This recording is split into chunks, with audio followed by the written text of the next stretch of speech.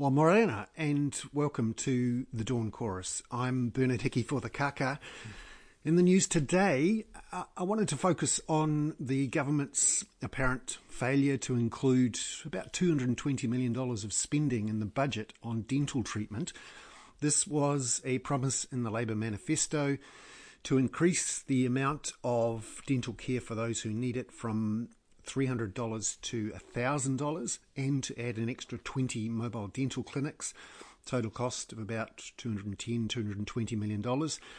It emerged yesterday that this was not going to be in the budget and that there had been an exchange between Andrew Little and Grant Robertson late last year in which essentially they decided not to spend that money because the government believed the budget was too tight. And the government was going to have to spend $500 million on managing the DHB restructures. This again emphasises the problem here with a lack of wellbeing analysis on money not being spent, because for all of those people whose dental health will deteriorate, that eventually leads to more hospital admissions, various problems with health over the long term, which of course cost the government a lot more, apart from, of course, reducing the long-term well-being of a whole bunch of people, most of whom are poor. This is essentially a trade-off between slightly lower debt and slightly lower interest rates versus an increase in well-being, and is happening because we're just not doing the well-being analysis for the long term on not spending money on things like dental health. And then, of course, the other big news yesterday was the Auckland Council's confirmation of its 10-year budget plan and the rates decision for this year, up 5%. That's not as high as some other councils and reinforces again the council has decided to protect its AA credit rating and keeping its debt track slightly lower than it otherwise would have been, instead of spending the recommended $300 million or so on climate efforts. They're only going to spend half of that, about $150 million. And Auckland has also been cutting costs elsewhere because of the COVID emergency.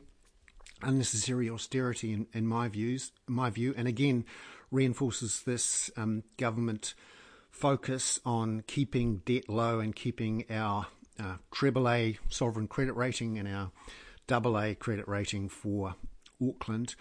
There are some concerns, at least last year, that if Auckland's credit rating dropped by a notch, that could cause a sovereign credit rating downgrade. I think those fears are unfounded, and others in the debt markets think the same.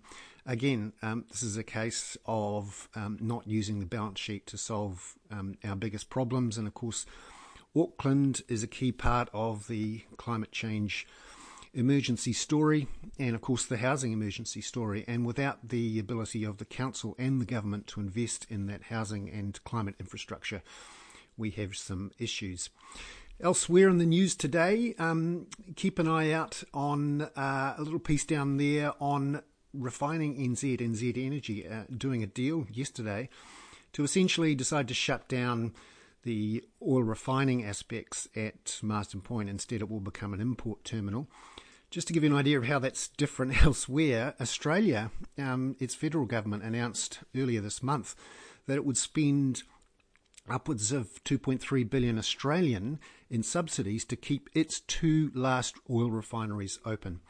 That's all about fuel security in Australia, and it's interesting that our government has chosen not to intervene there, and in future New Zealand will have to import all its fuel refined. And just a final thing to watch for in today's Dawn Chorus: we're the top of the pops again in the Bloomberg Resilience Ranking, number 1. Singapore was there last month, but we're back again because we don't have many or any community COVID cases, whereas Singapore has had an outbreak. I'm Bernard Hickey. That was the Dawn Chorus for May the 26th at the Kaka. Thank you.